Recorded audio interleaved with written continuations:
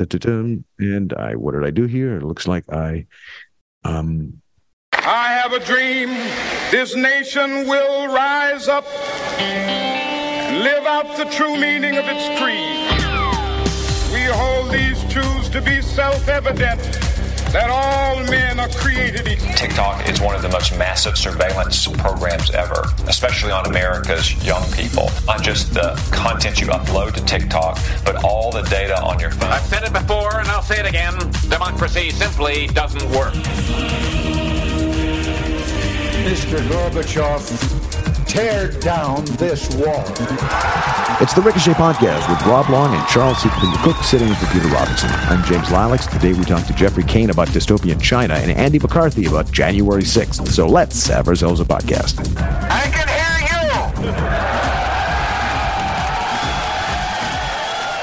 Welcome, everybody. It's the Ricochet Podcast number 620. Why don't you join us at ricochet.com? Why don't you? Come on, what's stopping you? You can be part of the most stimulating conversations and community on the web if you just go there, take a look, and say, where's this been all my life? It's been waiting for you. And it'll wait forever. No, it won't. No.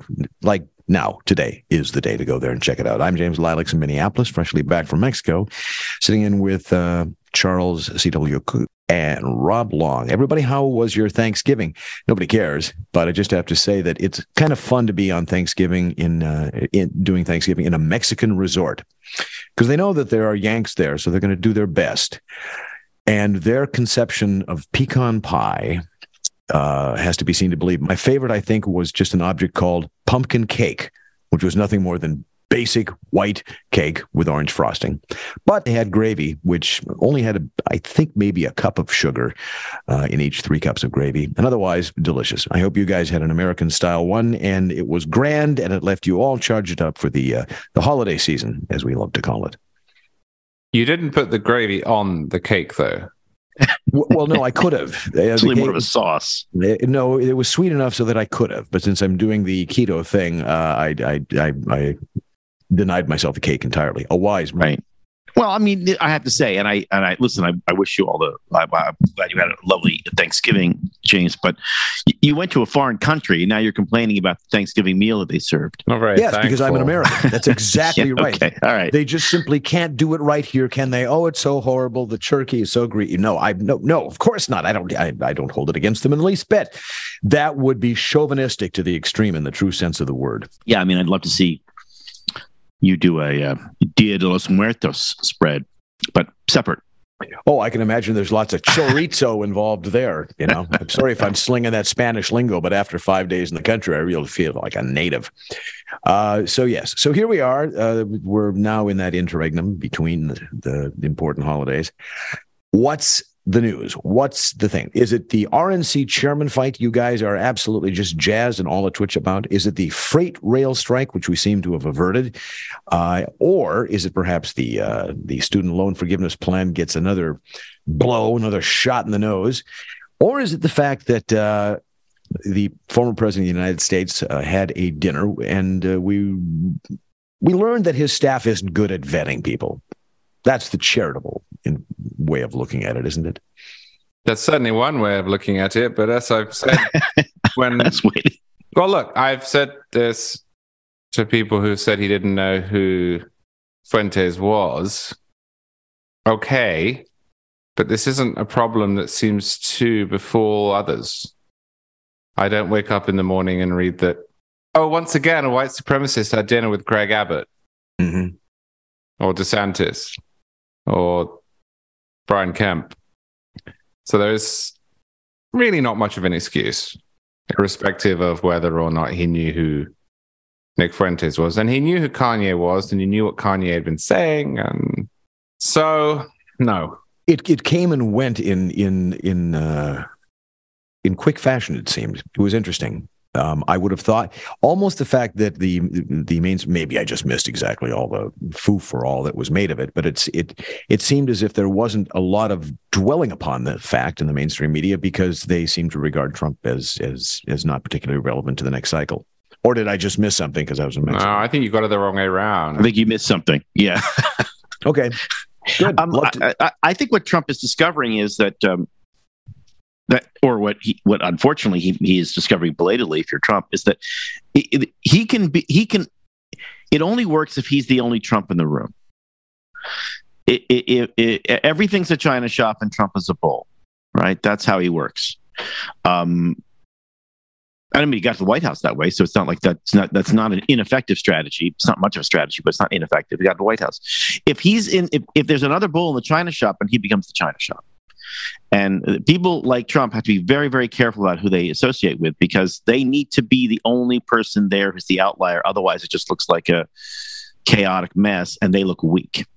It's a good point, but Rob, I have to ask: how do bulls keep getting into China shops? Well, yeah, so voters vote them in, of course. You would because they let them in, or because there's just some sort of exchange program. But the number of bulls in China shops, keeping them out would seem to be job number one if you're selling China.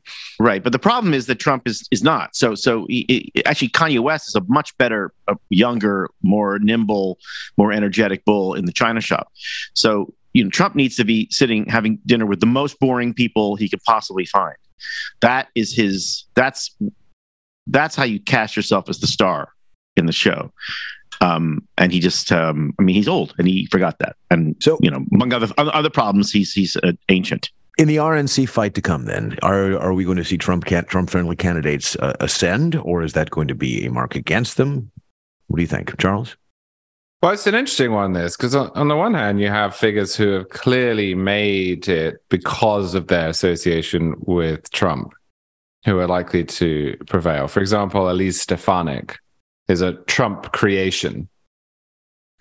But Kevin McCarthy is simultaneously someone who Trump has pushed and who has been friendly to Trump in return, and who has become this byword for establishment. So you've got both things happening at once all of a sudden. You have the rebels of the 2013-14 era Republican infighting, the House Freedom types, saying, no, we don't want Kevin McCarthy.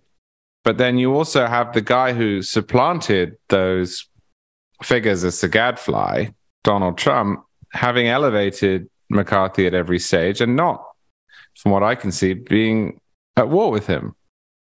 So I find it quite difficult to discern who is who in this fight. I mean, back in the day, it was easy. If you remember the shutdown fight from 2013, on the one hand, you had people who said, either the shutdown is not going to work because quite obviously Barack Obama is not going to repeal his signature achievement, and they were correct, or who said, well, we don't mind the idea of trying to force his hand, but we think it might hurt us next year in the midterms. And on the other hand, you had people who said, look at these GOP establishment sellouts. They'll never fight. They'll never stand up. And people sorted quite neatly into two different groups. There was the Ted Cruzites on one hand, then there was the John Boehner-ites on the other hand. And they were mostly consistent in their approach to politics or ideology. Now, I haven't got a clue. Elise Stefanik is certainly Trumpy, but she's not very conservative if you look at her voting record. Kevin McCarthy is a Trumpy establishment type.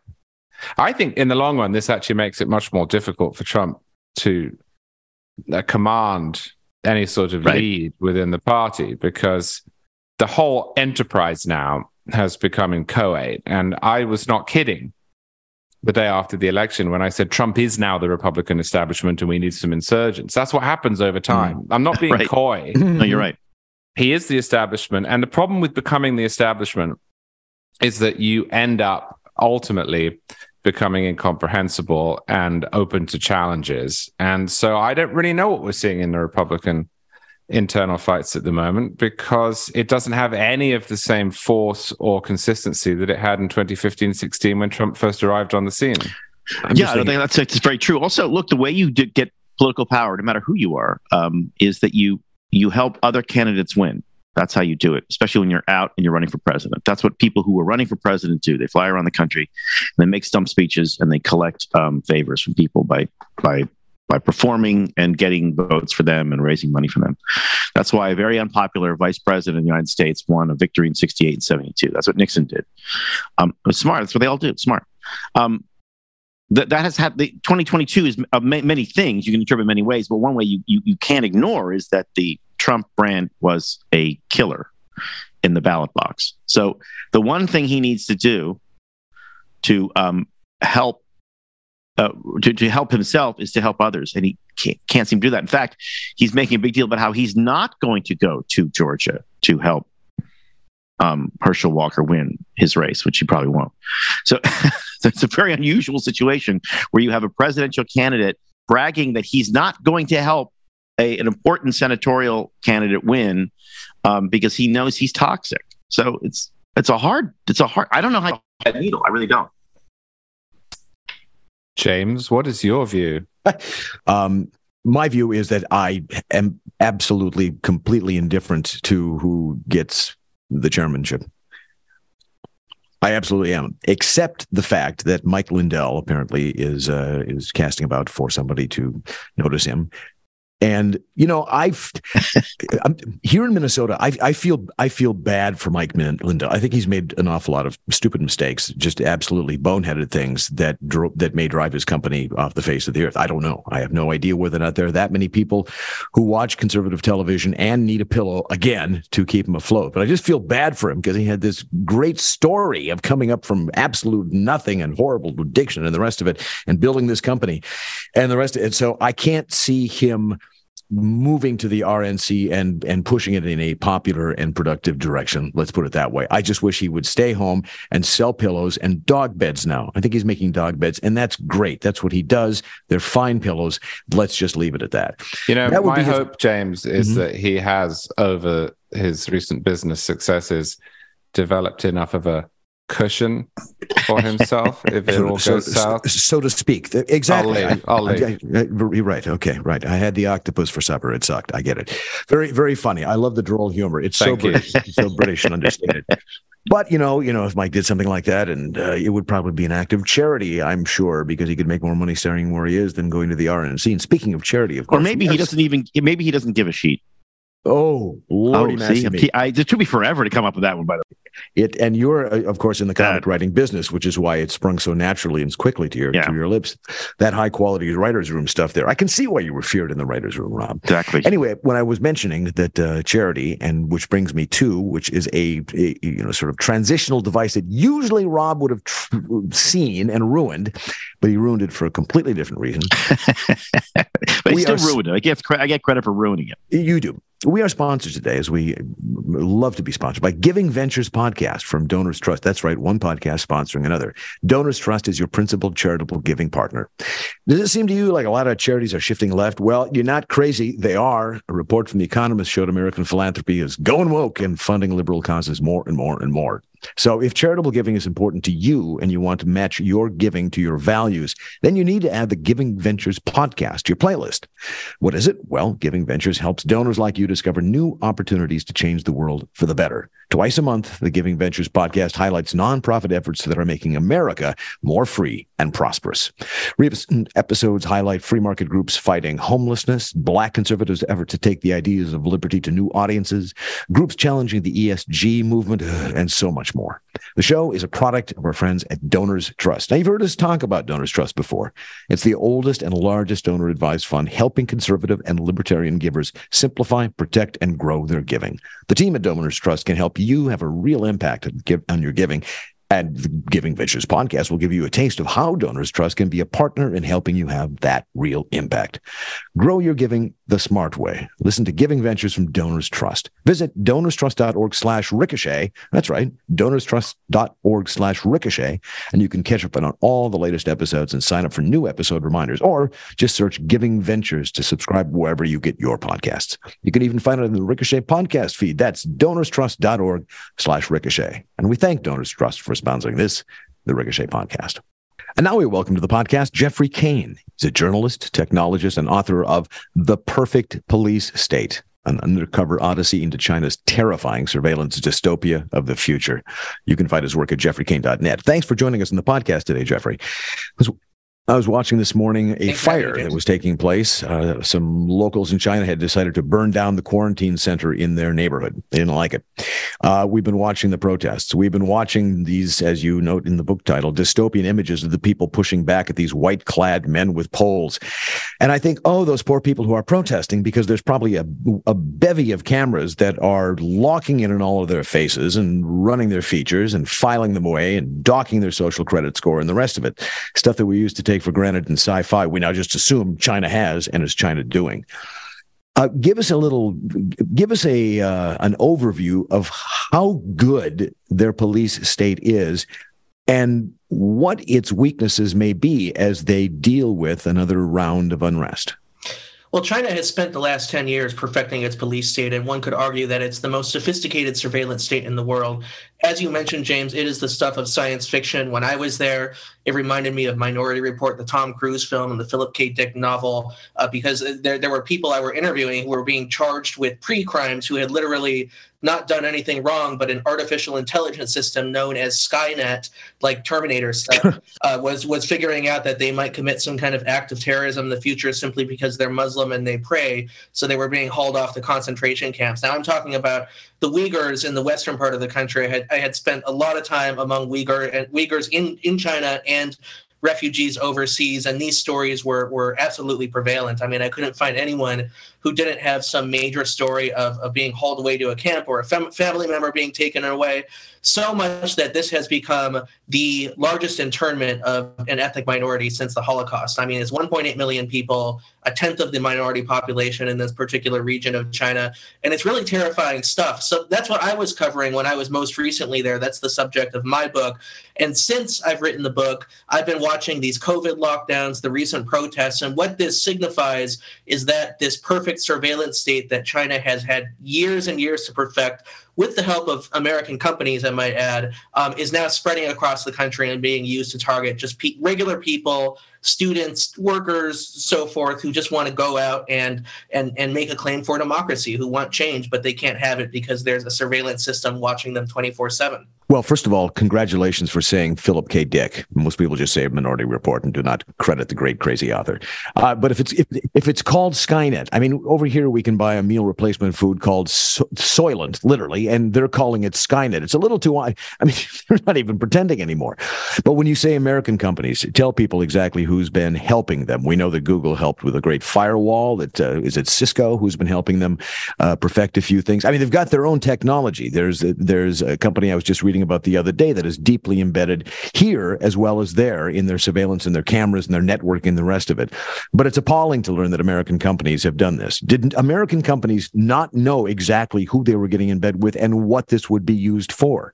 Oh, American companies knew exactly what they were up to. This all started about 20 years ago. This has been an ongoing situation. One of the major companies that first started helping China build some of the surveillance state was Microsoft, which had set up Microsoft Research Asia. It's a major artificial intelligence research laboratory. And what Microsoft had done was it trained many of the key players who went on as alumni after leaving Microsoft to found the startups, to found the billionaire unicorns that were being used to build the surveillance state. So we're talking about artificial intelligence companies, facial recognition, voice recognition, just the whole gamut of just every technology you can imagine that the Chinese Communist Party can put its hands on and use to surveil its people 24/7. So Microsoft is only one example. I mean, to my knowledge, Microsoft has never publicly challenged or criticized the governance of the Chinese Communist Party. I think that they're quite complacent and maintain a strong presence there. Another one that we've seen just today is Apple. So, on Fox News, there was just a report I believe a few hours ago that showed a Fox News journalist at Capitol Hill, chasing down Tim Cook when he's going to a hearing, asking him, so what's your stance on Apple fiddling with the App Store to, help the Chinese Communist Party to try to block protesters from having too much access to each other? What's your stance on the protests in China? And the reason Tim Cook is being targeted for this line of questioning is because in the past he has pretty much only said great things about China and the government of China. There are all kinds of Chinese state media reports that you can find in Chinese but haven't been translated into English that allegedly show him saying that, he praises the party and he praises China. This is a great place, but he never once mentions the human rights situations, the protests for democracy, and the fact that Apple has been implicated for working with suppliers that have been found to use Uyghur and minority forced labor, so essentially slave labor. Now, it's been reported that Apple has cut ties with a lot of those companies. That's been reported in numerous press outlets. Right. Apple itself has been very quiet about that particular topic. Hey, Jeffrey, it's Rob Long in New York. Thanks for joining us. So I guess my question is separate from the manufacturing problem, which is they've been dealing with for 20 years. I'm old. I'm older than you. I can clearly see when sort of the web, new media, these kinds of communication devices were invented. One of the arguments that the proponents made was that this can only bring freedom because a distributed communication network cannot be controlled.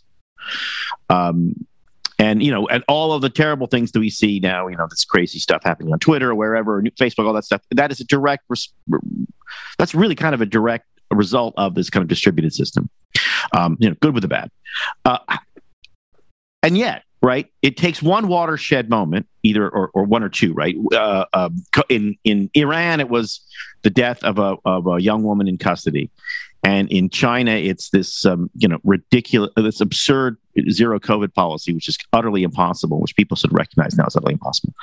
But they have no way, except they do in Iran, and no way of actually communicating with each other, right? So this distributed network, which is supposed to bring freedom to the world, isn't. So my question is it doomed, or is it just a one more way that people fighting for freedom, one more challenge they need to overcome technologically? That's actually better, right? Easier. I mean, they're in a better shape now because they need to code their way or kind of get a workaround around WeChat or workaround around AirDrop than that one guy was in Tiananmen Square all those years ago standing in front of a tank. He had no chance. But these young Chinese people have a chance, right? They do have a chance. These protests are unprecedented in many ways. I think one of the most interesting things happening here is that a lot of these young Chinese protesters, they have VPNs, they have access to foreign apps. They're not completely subject to the Chinese Communist Party and its demands. They're sophisticated, educated. A lot of them have been overseas, and they know what's going on. But I think what's also interesting right now is that the stakes are much higher. We've never seen protests in China under this level of repression. I mean, even Tiananmen Square, that was happening at a time of liberalization and relaxation when people thought that China was going to emerge, as a power that wasn't going to be this one-party state forever. Obviously, that turned out wrong. But under those circumstances, that's when Tiananmen Square happened. In this case, it was extreme repression. It was 24/7 lockdowns. You couldn't even go and get groceries. If you sat on your balcony in Shanghai, a government drone would come by and get your face data, your facial data, and then they send you a fine just because you're sitting outside having a cigarette, having a beer or something. These are truly repressive actions by the Chinese government, and it's not just these lockdowns, but it's been the past decade of just this extreme repression that's been growing because of President Xi Jinping. So here's the big lesson that we're taking away from this. Yes, go back to the days of Steve Jobs starting Apple in Silicon Valley, and there was promise that we're going to create a distributed network connected by all these terminals, these PCs, and later smartphones that are going to allow people to rebel and do what they want. But this technology is really only as good as the people who control it. If we're in a modern republic, such as the U.S. or Germany or somewhere, and we have checks and balances against government power, we have the idea of liberty and freedom. People will push against government power.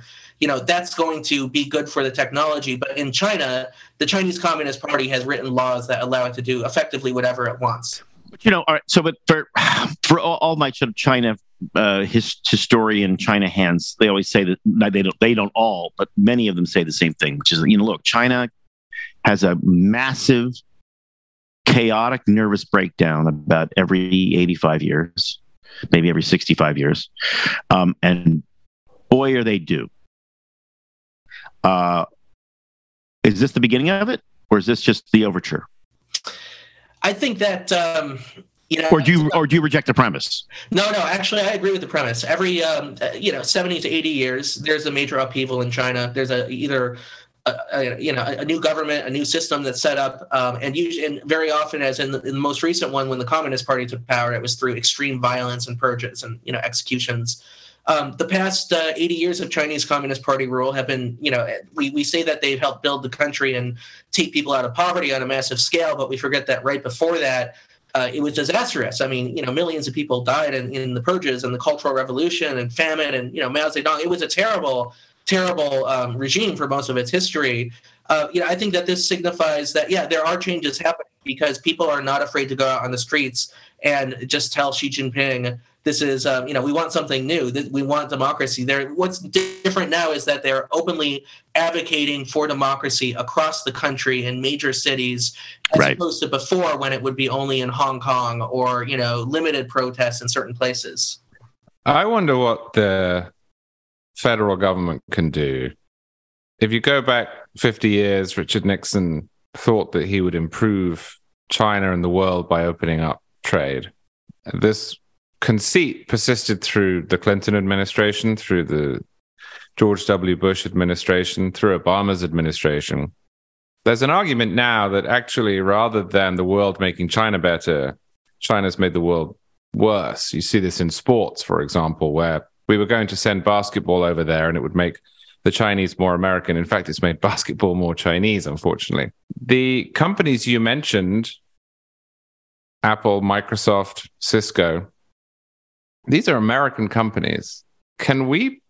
Should we stop them from engaging in commerce in China, especially commerce that has anything to do with either maintaining China's Great Wall system, because the internet does not work there as it does here, or in any way that could be used by them, as we did recently with microchips?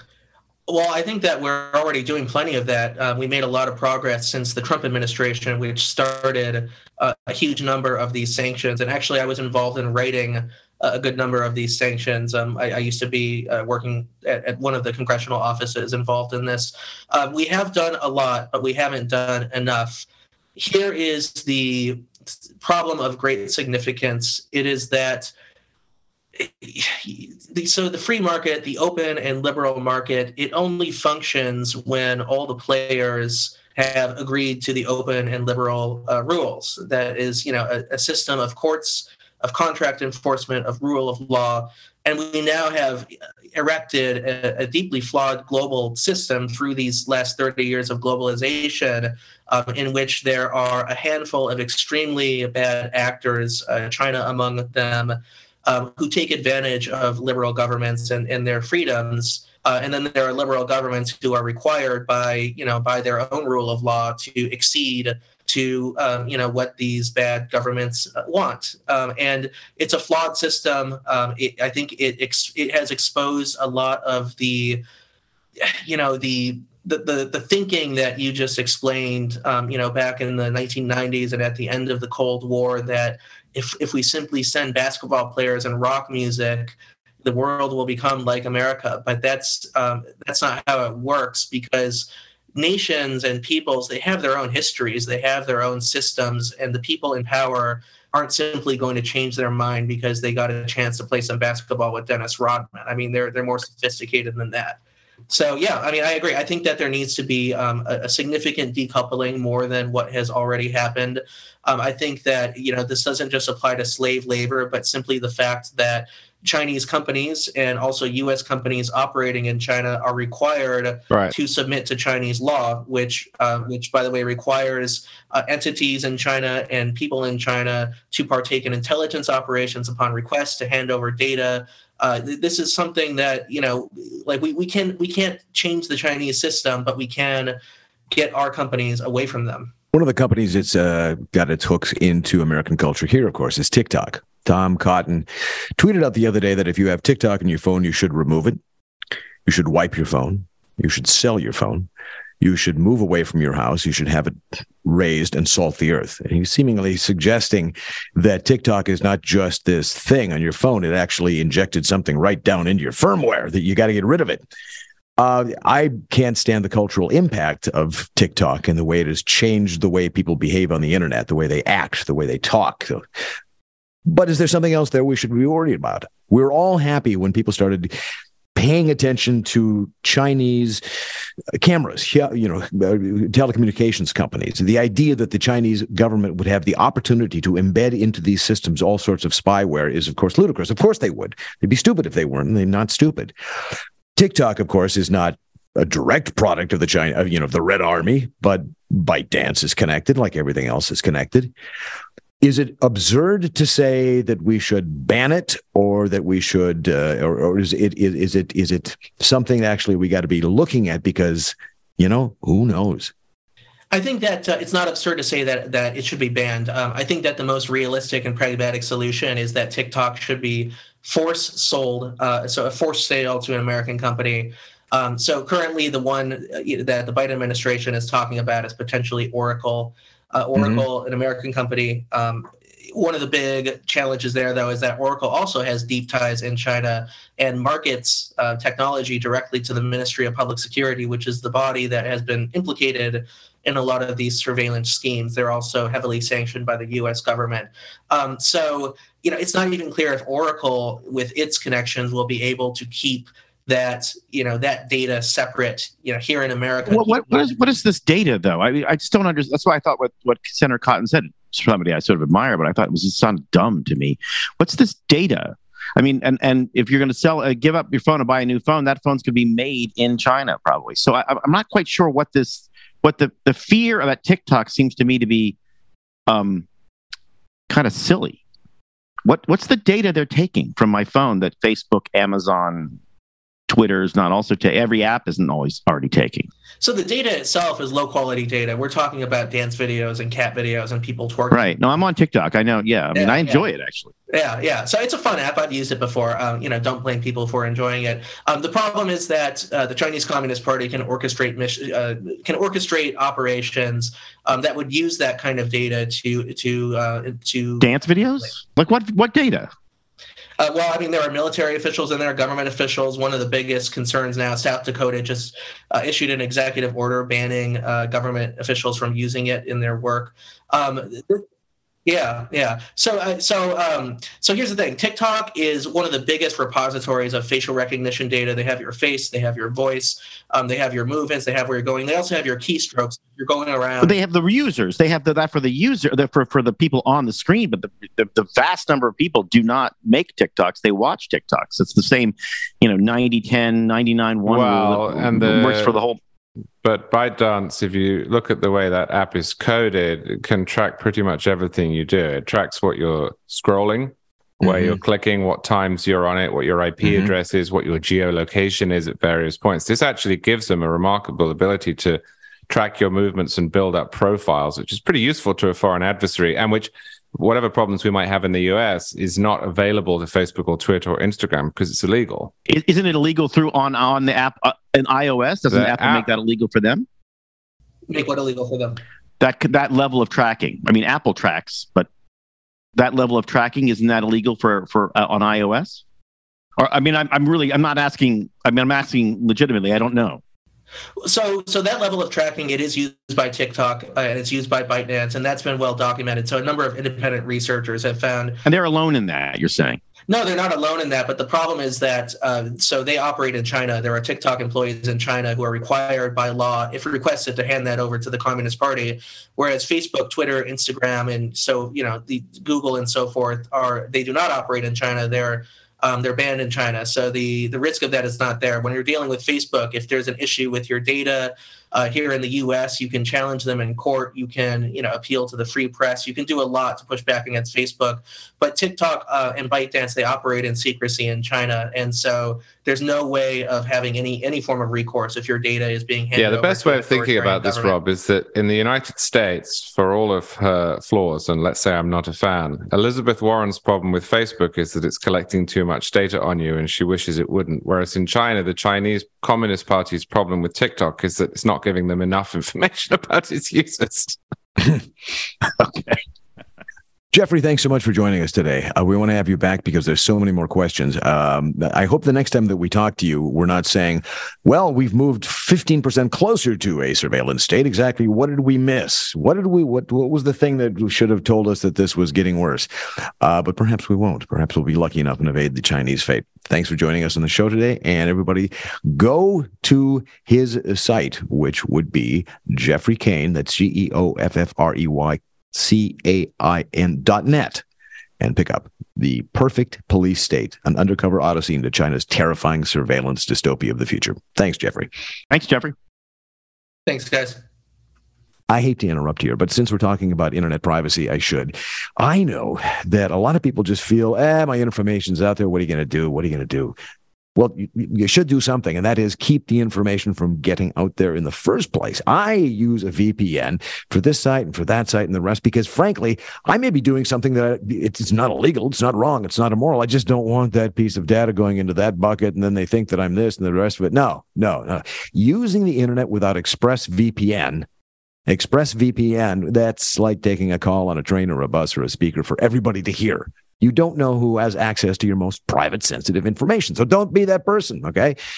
Here's why I use ExpressVPN. Internet service providers know every single website you visit. And in the U.S., they can legally sell that information to ad companies and tech giants who then use your data to target you.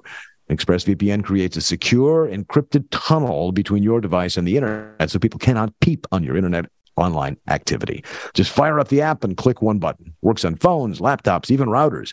So everyone who shares your Wi-Fi can be protected.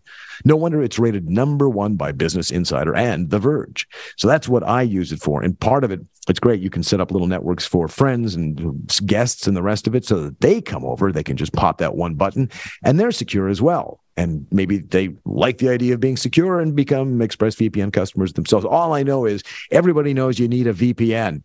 And everybody knows that ExpressVPN is the best. Secure your online activity with expressvpn.com/ricochet now and get an extra 3 months of ExpressVPN free. That's expressvpn.com/ricochet. expressvpn.com/ricochet. And we thank ExpressVPN for sponsoring this, the Ricochet podcast. And now we bring to you our old friend Andy McCarthy, senior fellow at the National Review Institute, contributing editor there as well, served as assistant United States attorney for the Southern District of New York. He successfully prosecuted one of the few seditious conspiracy cases brought by the DOJ. The charge has been in the news since January 6th. What happened on January 6th? Oh, right. So we wanted to bring in an expert. Andy, good to talk to you again. What happened January 6th? Yeah, I know. I'm sitting here trying to maybe I'll Google it. But anyway, so we've got convictions. 5 of 5 and 2 convictions on a big charge. Tell us how you view this and whether or not, just give us your opinion on the cases so far. Well, I think the main charge in the Oath Keepers case should have been obstruction of a congressional proceeding, because that's clearly what happened. And they were all convicted of that, everybody across the board. The Justice Department wants to take something that was terrible and make it even worse. So what they decided to do was invoke seditious conspiracy. It's interesting they haven't invoked insurrection, which is also a federal crime. But seditious conspiracy, probably because it's got a 20-year sentence, so it's more serious.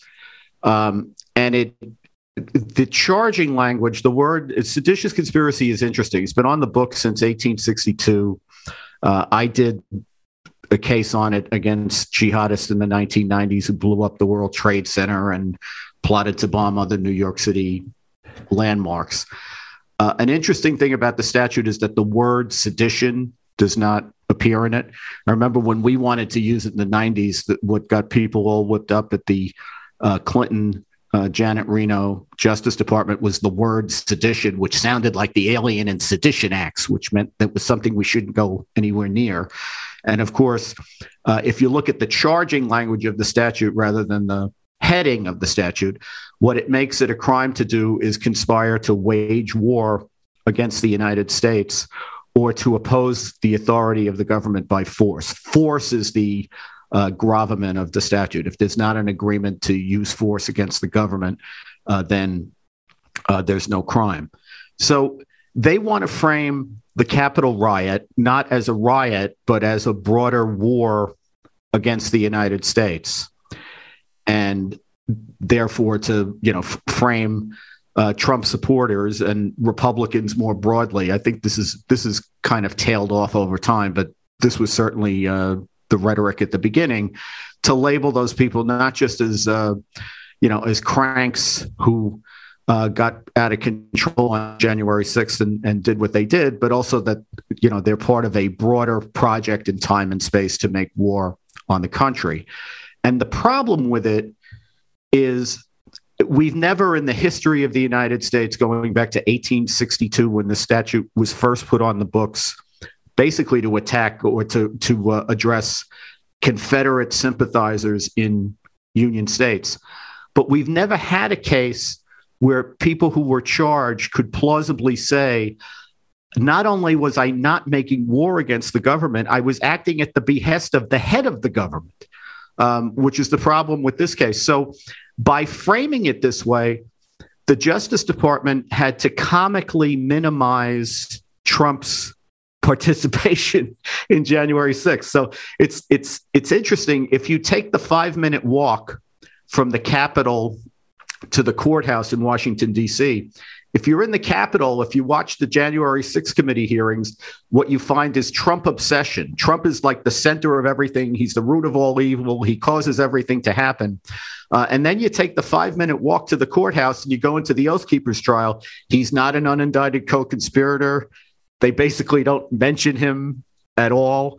At most, the Justice Department wants you to understand that he's a pretext. That is, he is the reason or the rationalization that these people who are attached to this loose-knit group called the Oath Keepers, he's the pretext that they used for carrying out an attack on the government that they were planning for years to do anyway.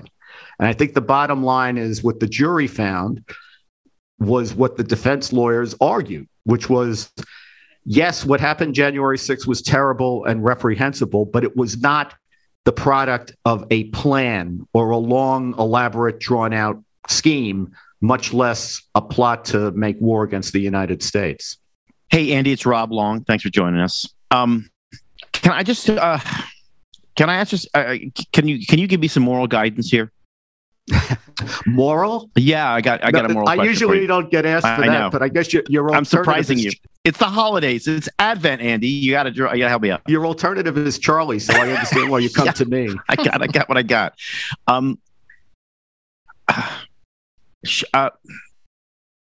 As you know, I've never was not a Trump supporter, not a Trump fan. That's certainly cost Ricochet. Wait a minute. Hold on. Wait. Popularity. I know. But here, I just say it's my. But I mean, should I? Why should I? I don't. Should I care more about this? Because I don't. Am I just not being vigilant? No, I don't think so. I think the thing is, there's two competing. I'm tempted to say two competing realities, but there's only one reality. But we're in a situation where we saw January 6th as it happened. Right. And it's not that we didn't care about it. Most people were revolted by it. But because we saw it and we saw the Stop the Steal stuff that led up to it, I think most sensible people in the country made up their mind what they thought about it based on their own observation. And then what we've had in competition with that is a 2-year project by mainly Democrats, but let's broaden it to say, people who are not just anti-Trump, but I think obsessed with Trump, to see it in a different way from how we experienced it. And the fact is they just don't have the evidence that would make you see it differently than you observed and experienced it in the beginning. Yeah, I mean, I guess what I'm saying is, look, if you stole a computer or the thing, or you went to Nancy or the big podium or whatever it is you took, and you should be arrested and you should get punished for that. That seems like that's fair, right? Right. And if you committed violence, then you should be. That's fine, right? That's all that I'm in favor of cracking down on that. But sort of the larger philosophical, the country was imperiled. I just have to stifle a yawn. It's like, oh please, really? Right. Come on. Well, they weren't going to do anything. I mean, even if they came into the well of the Senate, like it wasn't like they'd become senators. It's not capture the flag. Yeah, I think this is what rubs people the wrong way about it. I know it rubs me the wrong way about it. I don't know why it's not enough for me to condemn a riot at the seat of government. Yeah. Why I have to then buy onto the narrative that democracy was hanging by a thread. When in fact, this was the most half-baked thing in the history of things. Yeah. And like to have Liz Cheney get up there and talk about Trump's multifaceted plot. Yeah. I mean, please. What we heard was they have this crazy meeting in the White House. I think it was like December, I don't know, third or fourth week in December, where you have the whole cast of characters there, and they want to seize the voting machines and all this stuff. And the White House counsel guys are there saying that Sidney Powell is crazy and General Flynn is crazy, and they're all crazy, and they almost come to blows at one point. This goes on for about 5 hours, and then Trump leaves, and by 2:00 in the morning, he's tweeting, "Everybody come to Washington, January 6th. It's going to be wild." So like he's completely abandoned, plan one, where we're going to seize the voting machines. And now we're on to the next thing, which is we're going to put pressure on Pence and Congress on January. They never had a developed plan to do anything. Right. And they were completely incompetent. So, yes, it was terrible, but the idea that these morons were actually going to overthrow the government of the United States is ridiculous. And I can't stand it when people and I like Liz Cheney. I've known her for a number of years, but it really bothers me that people who like to talk about democracy and the Constitution, our sacred Constitution, they don't have any respect for how strong the Constitution is. The Constitution was the hero of the day on January 6th. There was never a chance that it was going to be shredded. Well, Andy, to be fair, I mean, if you go back to some of the Federalist Papers, you will find that the founders were talking about whether or not somebody who enters the House with face paint and a horned helmet should actually then be given the entire government. So it's possible that they were hoping that the originalists would glom onto this and say, well, the man's got a point. I mean, he did get there, so I guess he gets the gavel in the nuclear codes. No, I know. It was ridiculous, all these I want to push back on one thing here. Hi, Andy. Hi, Charlie. I agree with you entirely that the Alexandria Ocasio-Cortez line that we came 7 minutes away from losing the country or handing Congress over or to having Trump installed for a second term despite having lost the election, and all of that is absolute nonsense. And I agree entirely that the idea that this riot represented anything other than a riot is ridiculous. It wasn't an insurrection. It wasn't a coup. It was unable, clearly, to achieve what it wanted to achieve. There is no mechanism. You can't draw a line between two things and say QED. But I do think it's reasonable to say that Trump tried to stage a coup. Yep. Yeah. Because Trump did something that we as constitutional originalists have seen wreak havoc when successful in our system. He tried to redefine terms that are ambiguous. He tried to rewrite the 12th Amendment so that it said that Mike Pence was elections dictator and could ex nihilo decide who was the next president. He tried to rewrite the Electoral Count Act and have it confer powers where they don't exist. And I never for a moment thought he was going to do that, precisely because the Constitution is strong, as you say, in a way that the critics do not accept. But sometimes that has worked. That's what Roe v. Wade was. We had that for 50 years. I don't think it's unfair to say he tried, is it? Even if he was never likely to succeed. No, I think what you say, which is right, reminds me of every single conspiracy case I was ever in which judges instruct the jury at the end of the case that a conspiracy doesn't need to be successful or even have prospect of success in order to be a conspiracy, in order for the people who committed it to be culpable and punished, which is why you make conspiracy, which is the agreement to commit the crime, a separate offense from the crime itself, because that's culpable. And I think exactly along these lines, Charlie, that he should have been impeached if they had done a competent job of investigating and pleading articles of impeachment. He would have been impeached, or at least it should have been impeached.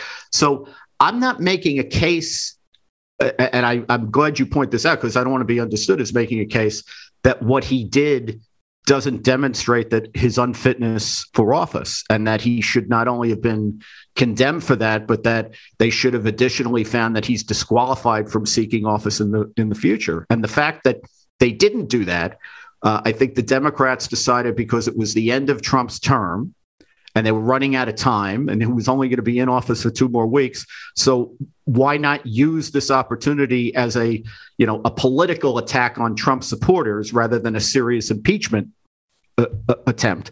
It should have been an impeachment. In fact, I've said again and again, I think the January 6th committee in the House is an attempt to do the impeachment they should have done back in January 2017.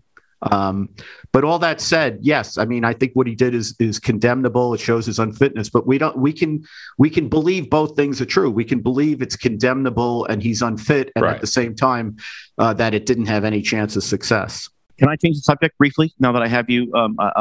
You're my legal advisor here. In a legally binding sense as well. Whatever you say, in a legally binding sense, yeah. As a friend of my friend Adam Friedman, who's a great was a commentator for a long time, a great author and a lawyer, says like, well, I am a lawyer, but I am not your lawyer, and that's a big distinction. So I know January 6th seems to be the issue, but I am in New York City, which is, as you know, beset by ambulatory psychotics, homeless people wandering around. And the argument has always been, well, if only we could scoop them up, put them someplace safe for them, we would do that, but we can't, thanks to civil liberties. And so Giuliani, when he's married, did a bunch of little kind of interesting loop workarounds on that. But today or yesterday, the New York City mayor's office suggested that they were looking for ways to do this within sort of the loopholes that already exist. Can this be done? I mean, I'm asking you a very specific question about my block, Andy. Can't you legally say to these people, a bunch of psychotics who may not have committed a crime yet, look, you got to go somewhere and we got to, get you some medication? Is that possible, or is that illegal? It's possible, but they've made it much more difficult than it was 30 years ago. I think, when we talk about New York City now, I like to point out to people that when I, back in the bad old days, when I was growing up in the Bronx, and then, that's the 60s and 70s, when I became a prosecutor in the 80s, by 1991, we had 2,260 homicides in New York, the city. Now we're worried that we had, murders are up. We had 488 last year, which is up from like 270 or something that we had in about 2017. So the point is, things are not as bad crime-wise as they were 30 years ago. Right. They could get a lot worse, and it could happen quick. But I think, Rob, where it is worse is there's much more mental illness and disturbed people who are walking the streets than there were in the bad old days of crime. So in some ways, it seems more random. We had a lot when we had a lot of crime. I think in the 60s, 70s, 80s, 90s, most of it was like standard crime, and a lot of it was gang crime. And a lot of what people were very upset about was, particularly how it was being fueled by crack and that sort of stuff. But you didn't have this sort of deluge of people being thrown on the subway tracks by people who were just like mentally disturbed. Right. Right. So the reason you have that now, even though crime is generally speaking, much lower than it was, is they've made it very difficult from a civil liberties perspective to give people the treatment that they need. But that said, it can still be done. You can civilly commit people, and as long as you can satisfy a court that you're doing it for, valid reasons, and that the person is non compos mentis and needs help, yes, it can be done. It's just that it's become on the left. They're the ones who push for this. This system that we now have, they're the ones who push for it for decades, and they don't want to say it's proven to be a complete failure. It's extraordinary, really. And when you consider it, you see now, you're just nothing more than a click away on the internet of seeing interminable numbers of videos of people just having psychotic reactions or nodding off in public, or streets that are given over to tents. Completely. The abandonment of areas to the dissolute, the incompetent, and the people who are not suffering from some organic version of mental illness, but have driven themselves mad by the ingesting of drugs. You would think that there would be a change in the hearts and the minds of the people who have pushed for this deinstitutionalization, but you don't. Just as in the cities that are now beset by all manner of petty crime, because we have either A, decided we're not going to enforce quality of life issues because of disparate impact, or B, we have decided that we're going to decriminalize robbing, stealing from businesses after a certain level because of disparate impact. You would think that the people pushing for these would see the results and adjust themselves accordingly, but they don't. So there's no hope whatsoever that the people in charge of these major cities are going to do the things that are necessary to make them livable again. Well, James, let's talk about two different places, right? Two different reactions. You have San Francisco, where they finally got fed up and they removed Chesa Boudin. Right. And then you have Philadelphia, where Larry Krasner got reelected by 40 points, was it? Now he's been impeached. But it's worth pointing out that the legislature that impeached him is a statewide legislature, whereas the people of Philadelphia, where he has jurisdiction, reelected him by scores of points. So I don't know what to make of it, except that, I think that unfortunately, there's a lot of ruin in the country. That's the reason that you could have 2,262 homicides before people throw up their hands and say enough. And obviously not everybody is doing it on the same pace. I think that, the high point of progressive prosecutors and all the attendance of that whole bag entails, I think it's past its high point. Whether that means it's collapsed, I don't think it's collapsed. I think I think we're in for a lot of pain before people get sensible. It took, look, we had record crime just in New York, but across the country, we had record crime from the late 1960s until the early 1990s, when people finally said enough. And at any point along that 30-year time span, you could pick a year, and it would be still much worse than what we have now, crime-wise. And yet it took an accumulation of 30 years for people to finally say, we have to reverse this. And I wish I could sit here and say, I have a real sense that that's about to completely turn around, but I don't. Yeah. Well, there are the people who regard it as the existence of the homelessness and the crime and the rest of it as a useful proof of of the systemic failure of this entire system. So it's got to be done away with, root and branch. Then there are the people who are disinclined to do anything about it because that would be being a Republican. They don't want to be that. I just think the people who think, oh, no, I don't. I want to publicly profess my virtue and throw more money at these problems instead of changing anything systemically. I wish that they would say that in public, but when they get in the booth, vote like Genghis Khan. Just vote like Genghis Khan. That's all they do. Andy, we got to. And I said Genghis, not Gengis. Genghis Khan. I'm old school. The guy who went to Peking. That guy. That guy. Right. I have to interrupt you for a second because something just occurred to me. You know what? Winter. It's winter, right? What is winter? Winter is chaos in your pants. It is. Think about it. Because you're in a stuffy room and you're overheating 1 second, and then you're outside and you're freezing the next. Chaos in your pants is what the winter is. Well, to be ready for anything, you need underwear that can handle everything. It's time for Tommy John underwear. In Tommy John underwear, you're that much more comfortable, so you can do everything better. Name a problem with other underwear, and Tommy John's solved it. Tommy John's breathable, lightweight fabric has 4 times the stretch of competing brands, and it comes with a no wedgie guarantee, thanks to a non-rolling waistband and legs that never ride up.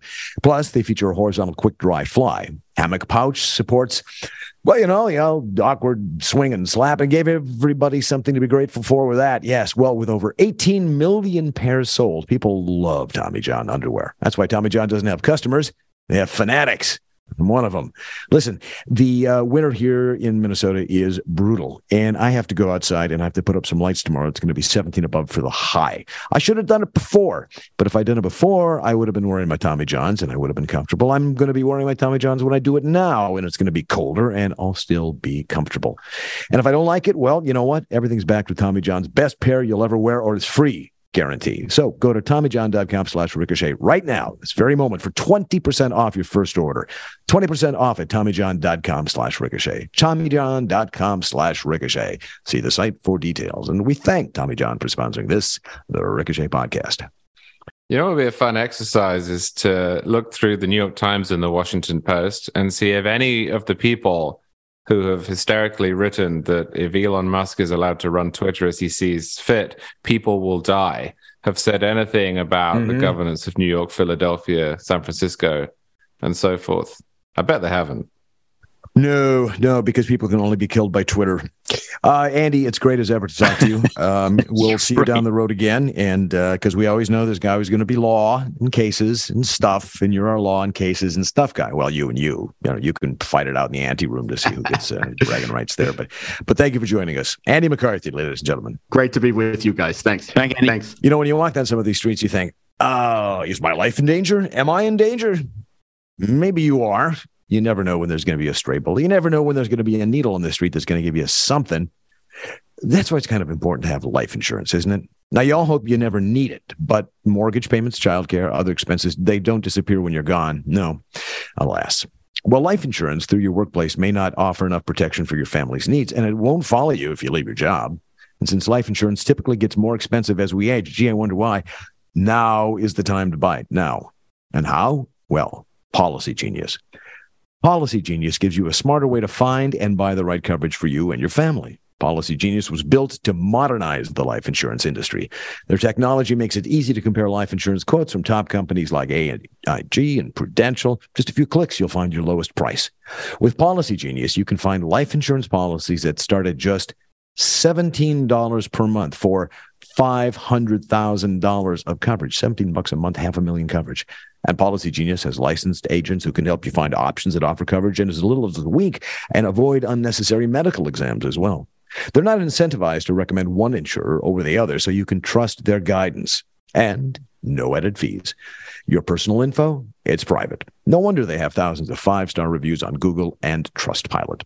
Your loved ones deserve a financial safety net, and you deserve a smarter way to find it and buy it. So head to PolicyGenius.com or click the link in the description to get your free life insurance quotes and see how much you could save. That's PolicyGenius.com. And we thank Policy Genius for sponsoring this, the Ricochet podcast.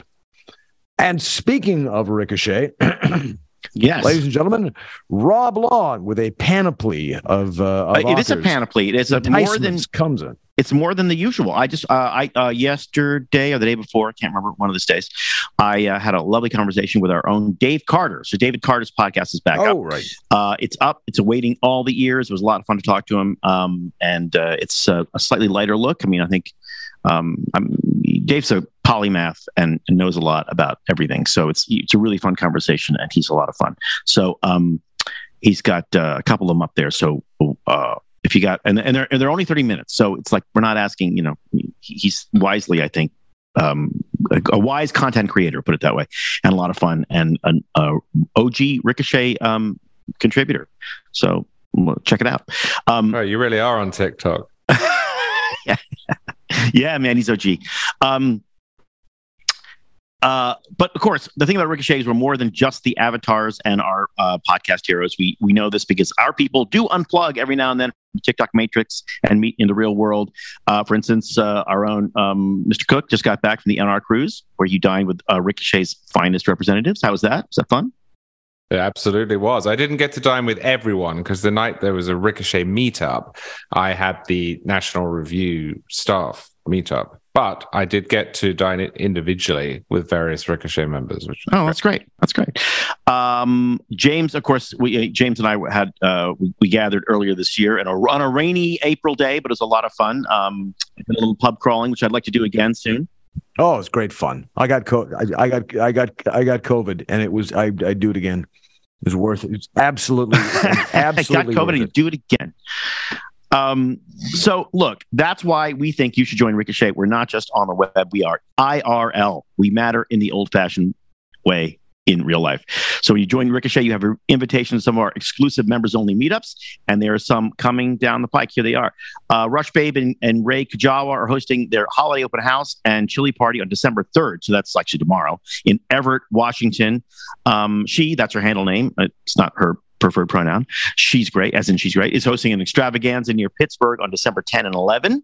Susan Quinn is getting a gang together in Sarasota, Florida in January, which is on the weekend of the 14th, which is a very, very good timing to be, if you're going to be in Sarasota, in January. That's going to be nice. And Quiet Pie has something in store in Vacaville, California on January 28th. Randy Wevoda is plotting a big meetup in New Orleans for French Quarter Fest. That is I'll be there. I do whatever I can to be there.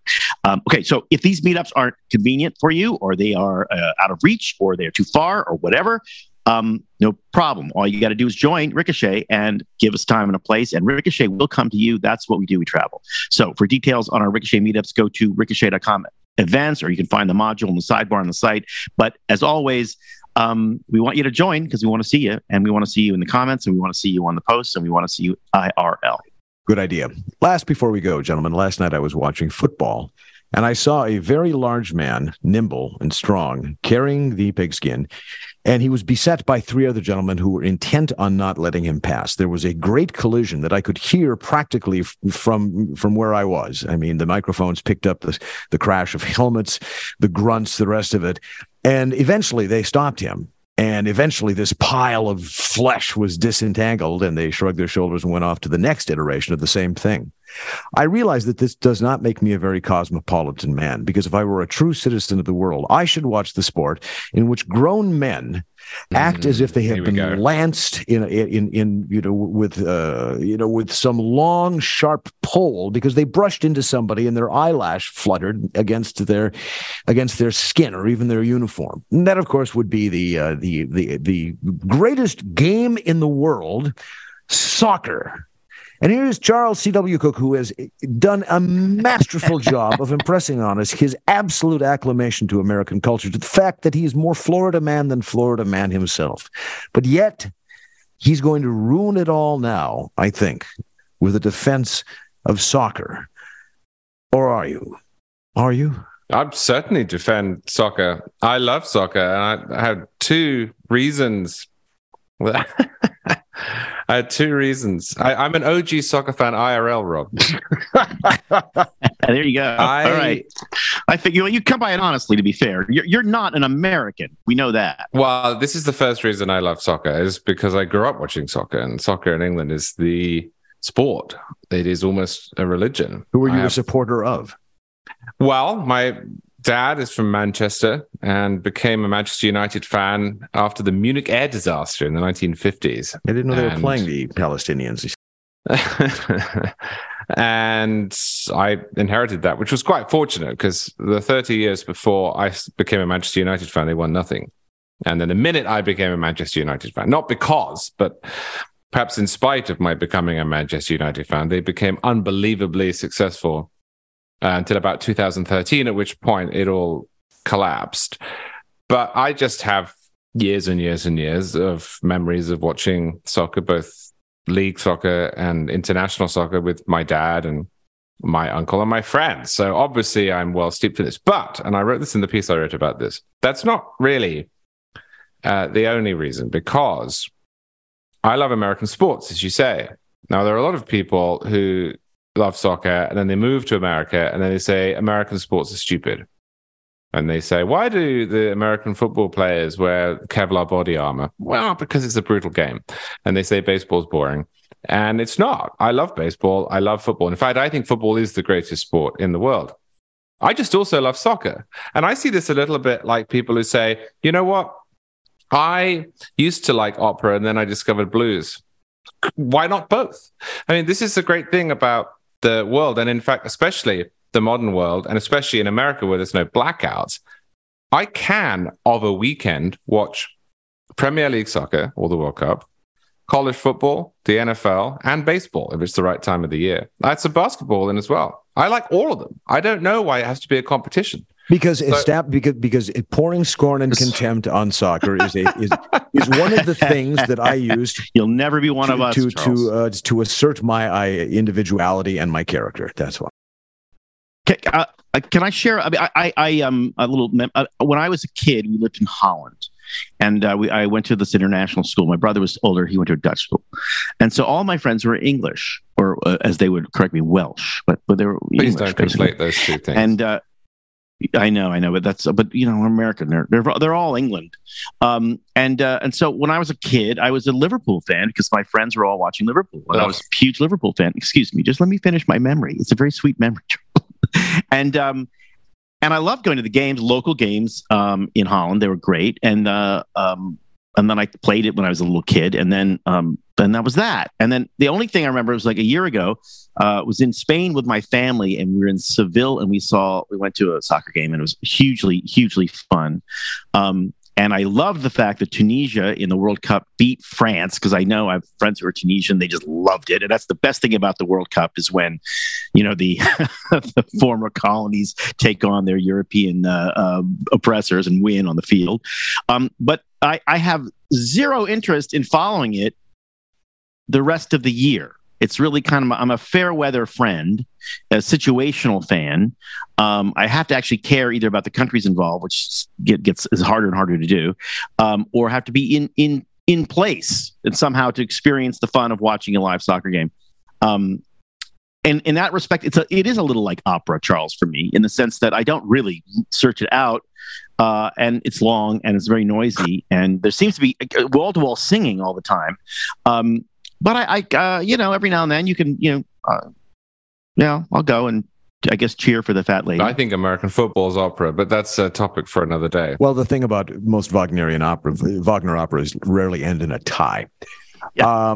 We have to go, and that was great fun. And we would like to thank you for what you've already done, which is, of course, give us that 5-star review on Apple Podcast. And we'd like to thank you for going to Donors Trust and learning how you can catch up with our podcast. Tommy John, you can be comfortable. ExpressVPN and Policy Genius. What a great raft of sponsors that we're happy to have us come to us at the end of the year and say, tell everybody about our stuff. They'll be better off for it. And we did, and you will be.